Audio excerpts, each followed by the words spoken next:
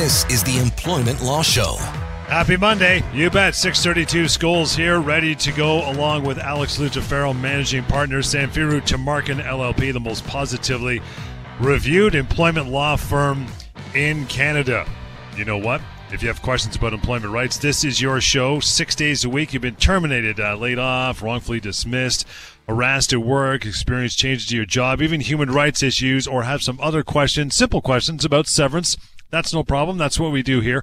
416-870-6400. Get the answers you need to reach out to Alex and his very capable team confidentially anytime. Email help@employmentlawyer.ca, and the phone number, if you don't know by now, 1-855-821-5900. You can also go to employmentlawyer.ca to get the advice you need.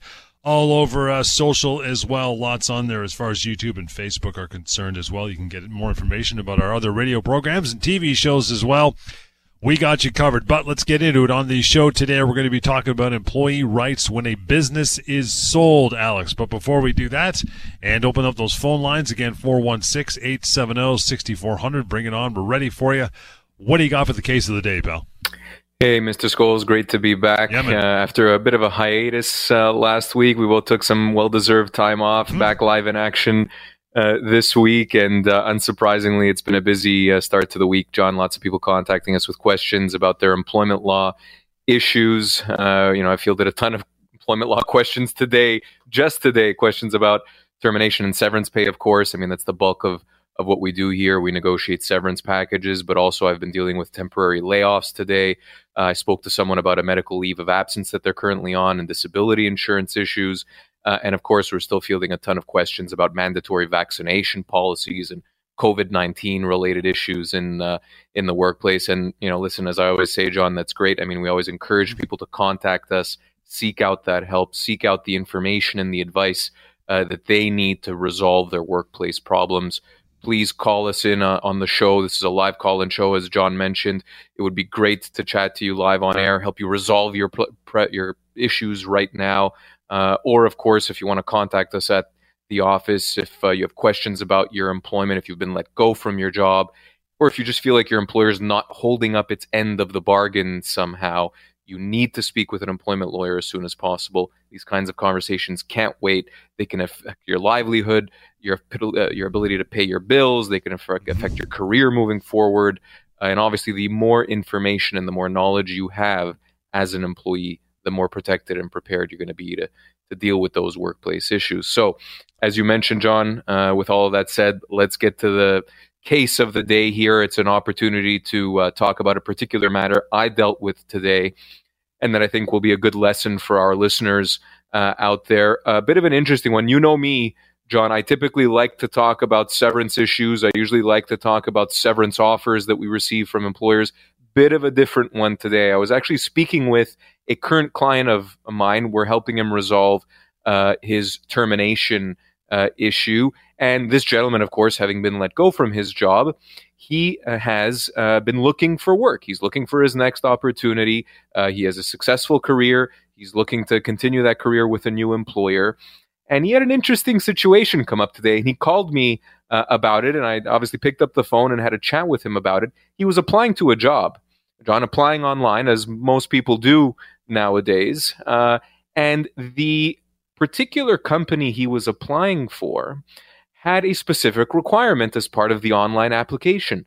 They asked for his date of birth, wow. John. And, why? Most people, most people start to wonder, well, why do they need my date of birth? That's odd. That's maybe a little bit too much information. But this particular gentleman was kind of sharp enough and keen enough, and we've had enough conversations where it raised the flag with him and said, that means they would know my age. That might be a potential issue as far as a hiring process goes. That's potentially discrimination. Mm-hmm. And this gentleman absolutely nailed it. He's exactly right. It is not proper, John, and I would go as far as to say it's potentially illegal for an employer to be asking either your date of birth as part of an application process, or to be asking your age altogether as part of an application process. And the reason why that is because you cannot discriminate against an individual on the basis of their age. You cannot decide whether to hire or not hire them on the basis of their age. And so whether you're asking what their specific age is or whether you're simply asking for their date of birth, you are opening up the door as an employer to a claim for discrimination on the basis of age. And so what I suggested this gentleman do is perhaps point that out to the employer and say, I don't think it's proper here that you're asking for my date of birth. It's potentially illegal. It's a violation of the Human Rights Code. And again, the reason why I mentioned this, John, is it's an excellent example of little known employment laws and little known rights that employees might have. As an employee who's looking for a job, who's applying, whether that's online or whether you're filling out an actual physical form with an employer, be very careful. Employers cannot ask about your age. They cannot ask about your medical disabilities, for example. They cannot decide whether to hire or not hire you on certain protected grounds that are protected by our Human Rights Code here in Ontario.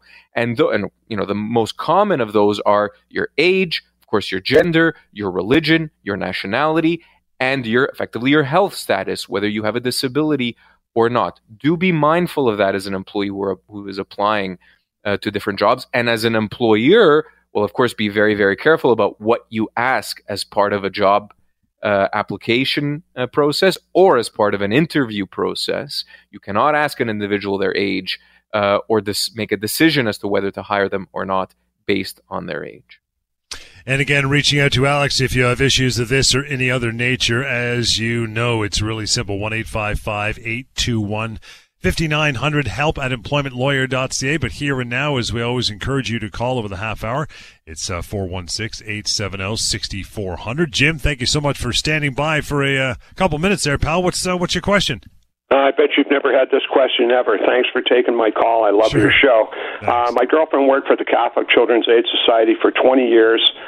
It was at best a poisoned work environment. Nonetheless, she retires gracefully after 20 years on March 31st, 2022. The director of the agency says what a great and wonderful human being she was. So she's retired March 31st. Then she gets this bizarre letter dated June 24th, 2022, from the supervisor of CPIN. I guess that's their database and privacy. And they say in the letter that they were unable to substantiate why she might have accessed some files that perhaps she didn't have legal right to access. And I'm thinking, well, wait a sec, she's retired. The employee-employer relationship is severed, and yet they're calling her in for a meeting to discuss this. So does she have to attend this meeting? And legally, is there anything they can do to her when she retired gracefully? Yeah, quite an odd situation, Jim, and an unfortunate one for your wife, who obviously, clearly moved on from her employment and retired. It's interesting. Of course, employers and employees on behalf of their employer do have certain obligations when it comes to privacy and accessing information, particularly with respect to other employees, of course. And so, I mean, there may be a legal obligation there, but if the specific question is, does your wife have a legal obligation to cooperate? I would say no, not at this point in time. At least not until they can establish that your wife has an actual legitimate need to kind of defend herself. And so, number one, I think your wife should be getting some legal advice here and having a conversation off air with a lawyer, because we want to know kind of the details of what's been alleged. And ultimately, I think as a first step, what your wife probably wants to do is deny the allegations, of course, if they're not true. Yeah, they aren't true. She only accessed files that she was legally entitled to access, but the Children's Aid Society was so crazy, they'd assign her 10 or 15 cases one day, and then 2 days later, they'd take back 7 or 8 of them. So, she's done nothing wrong, Yeah, and so that's why I think your first step should be simply stating your wife's position clearly and respectfully, of course, and leaving it at that. And if there's any further recourse beyond that, then again, I think your wife probably needs some advice and some more tailored advice with respect to the approach she should take. But no, I have to agree with you. I mean, listen, the relationship has come to an end, and ultimately, if your wife did nothing wrong in the responsibilities that she had during her time there. Her conscience should be clear, as it seems like it is, and really they shouldn't be bothering her much more than that. Jim, appreciate the call again. You want to reach out to have a further conversation, your wife anyway, to talk to Alex and his team and have a chat with you off air. 1-855-821-5900. Going to move on to another call before we take a short break. Hey, John, it's you. What's your question, pal? Hey, buddy.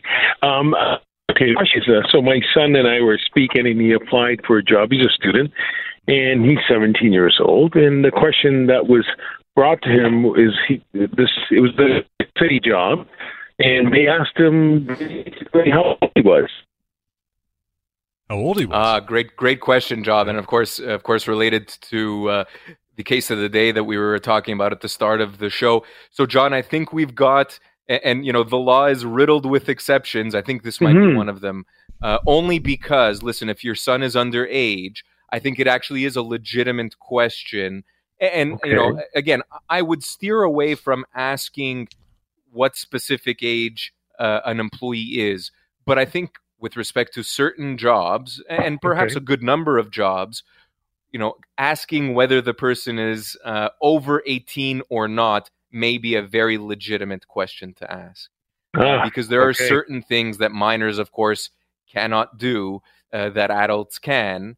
And we could think of lots, whether it's related to driving vehicles or serving alcohol. I'm sure there's a ton of examples there. And so in that respect, I think it might be a legitimate question. And so I think, if I'm advising an employer here, I think the way you want to ask that question is, are you over 18 or not? And that's really where I would leave it. Because whether, for example, your son is, 17 or 16 shouldn't make a difference, right? But whether he's 17 or 22 or, any other age may very well make an actual legitimate and legal difference to whether he can do a particular job or not. Okay. Well, thank you very much. Thank you for your time, John. Appreciate that. Cortez, hang on. I see you there, pal. We'll get to you next. We are still taking your calls, 416-870-6400. Alex Lucifero here, Sanfiru Tamarkin.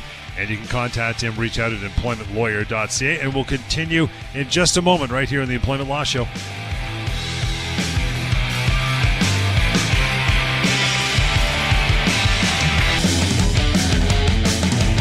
Welcome back to the Employment Law Show. You bet. We're back. Thank you so much for hanging on. Still got lots of time to take your calls here. 416-870-6400. Alex Lucifero, courtesy managing partner, Sanfiru Tamarkin. You can contact Alex anytime. The most positively reviewed employment law firm in Canada, employmentlawyer.ca. And 1-855-821-5900. You can find out everything you need to know by going to that website, pocketemploymentlawyer.ca, and also through the live streams, TV shows, YouTube and Facebook, and so much more. I want to get to Cortez. Cortez, thank you so much for standing by, as they say. What's your question? All right, first a statement. I had applied for a job. It's a provincial job. I don't know. It might be unionized, and therefore we may have some different rules and regulations and laws that don't apply to unionized, that do apply to private employment as opposed to unionized workers. So it was a provincial job, if I'm not mistaken. It's not a subsidiary of provincially funded, probably a program of some sort. And I think the quota was either have been on, I think, drugs or addicted to painkillers or something, in addition to, I don't know if it said you have to be homosexual, but I was rejected and told that I don't meet their quota because I'm not a homosexual. There's no proof of me being told that, or if I can't get back into my email account to have this and to show this in writing, how could I have any rights with regards to employment law when I wasn't even employed to begin with? I didn't even get to the starting block. Right. This is a travesty. This is discrimination. And we should be looking at the content of my character and my heart, not finding ways to cut me out. Do I have any rights? Do I have any legs to stand on? Should I have went back and engaged in a conversation so we could reiterate that with a hidden camera or something? Like, this is disgusting. And taxpayers' expense? What's this? Alex, what do you think? Yeah, I mean, listen, despite the fact that you weren't technically an employee there, that you were, as part of an initial interview process, you still have rights, Cortez, to be clear. And even if it was a unionized position that you were applying to, you would still be able to file a complaint under the Human Rights Code and the Human Rights Tribunal in Ontario. So you certainly have options there. And listen, if it is the case that you were discriminated against on the basis of your, whatever, whether it's on your sexuality or whatever it might be. I mean, that's a very serious issue. It does then, as you mentioned, Cortez, it does ultimately come to a question of evidence. Who can prove what?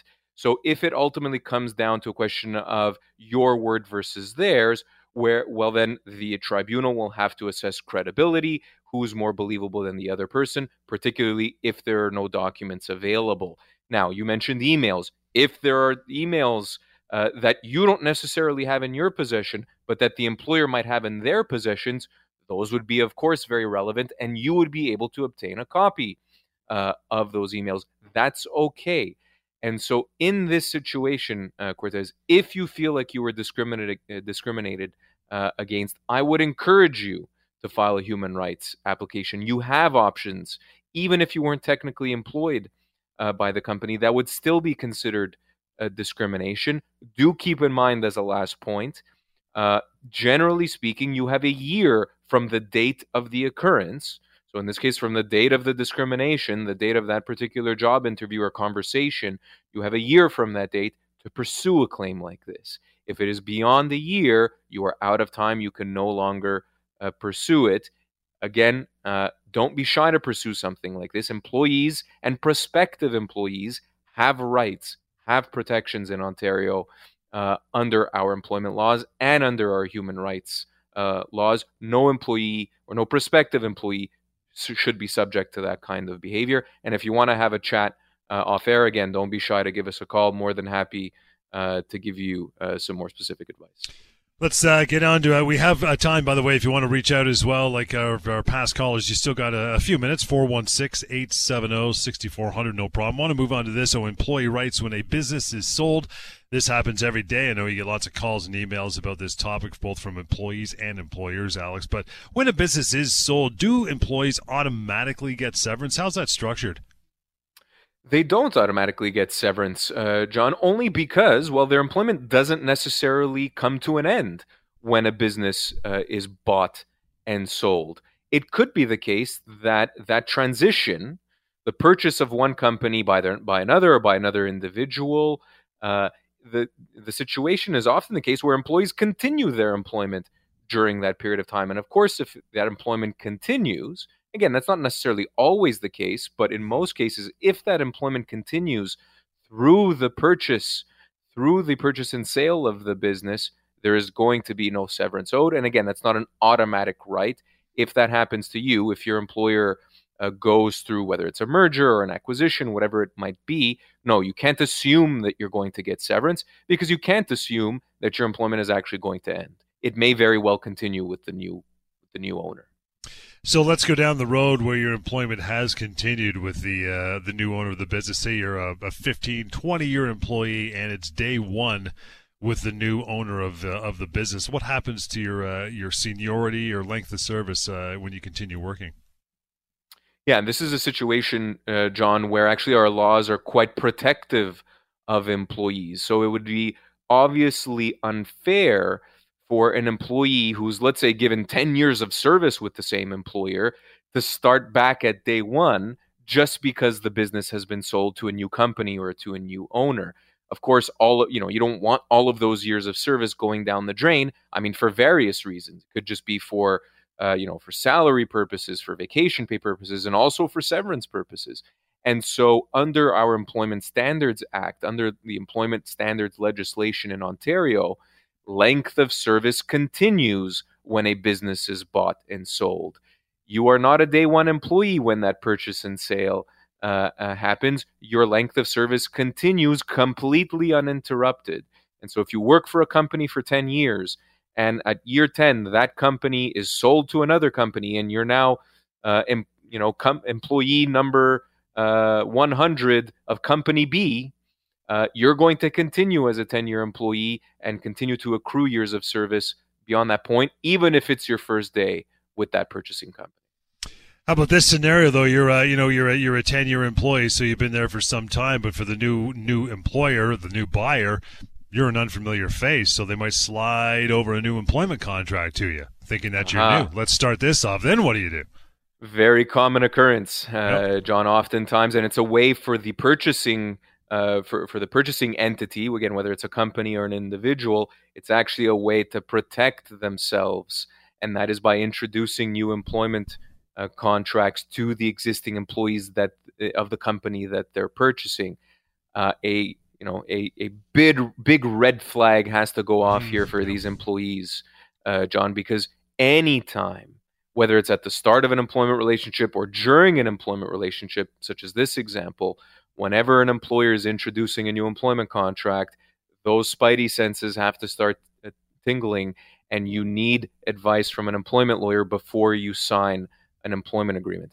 Ideally, in a purchase and sale situation, there is no employment agreement. And I know that sounds silly to say. Sometimes employees want that certainty of something in writing from the new employer, but you're actually better off, you're better protected without an employment contract when that sale goes through than with one. Because guess what? Just like in any other situation, when you're signing an employment agreement, the only thing that employment agreement is going to do is protect the company and limit what it has to pay you.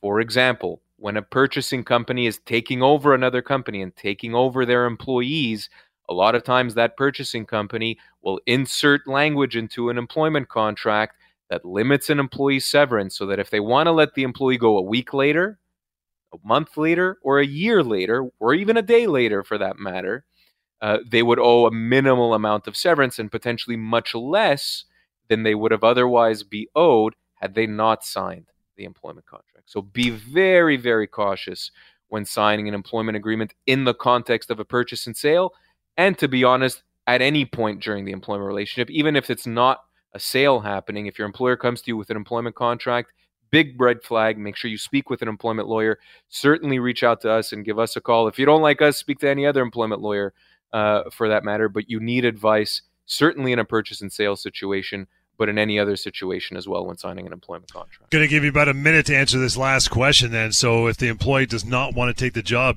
could be because of that employment contract sitting in front of them or anything else, is that considered a resignation? Are they entitled to anything? Yeah, great question, John. It depends on the terms of the new contract. So if the new contract is offering terms of employment that are comparable to what the employee currently has as terms of employment, that would be a reasonable offer. And yeah, potentially that might impact how much severance he's owed or she's owed. If the terms being offered to that employee are completely incomparable, if the position is much less and the pay is much less and there's a bunch of wild terms in there, the employee would have the right to reject that contract, but they're still owed severance. So it really depends on what's being offered to that employee, how similar it is or isn't to their current terms.